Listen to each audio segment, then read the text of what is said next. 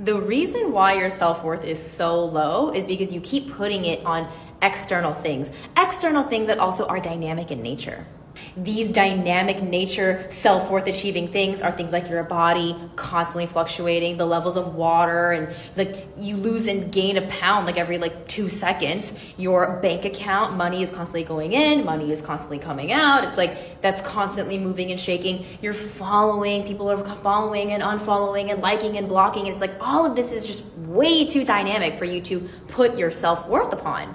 And because it's constantly changing, you keep trying to get more of it. You're like, oh my God, if it's going to keep changing and leaving and going and all that, I'll just get more so that I don't have to feel scared when I lose some of it.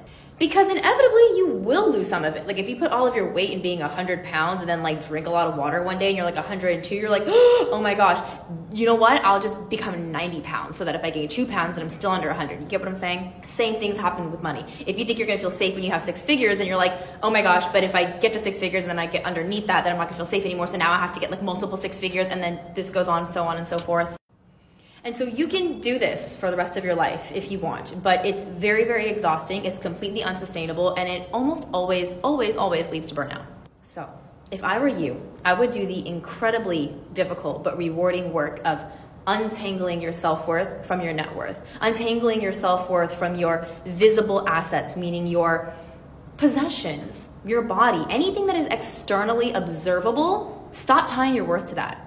I want you to tie your worth to your kindness, your compassion, your curiosity, your willingness to help other people, your sense of childlike wonder at the world. These things are unshakable. They don't change. They don't change from Monday to Friday. The more you place your worth in what is unchangeable, what is truly within you and not outside of you, the more happy, more peaceful, and just calm you're going to be if you continue to put your worth on things outside of you. That's a recipe for anxiety because things are always changing. You can't cling to them. What's causing you so much pain is that you've chosen not to cling to. And you've clinged to that because most of society has also clinged to that. Most of society says you are successful if you have and look this way, these things this way. And I'm really asking you to redefine what success is and think about maybe success is how I feel about myself on the inside. Short Cast Club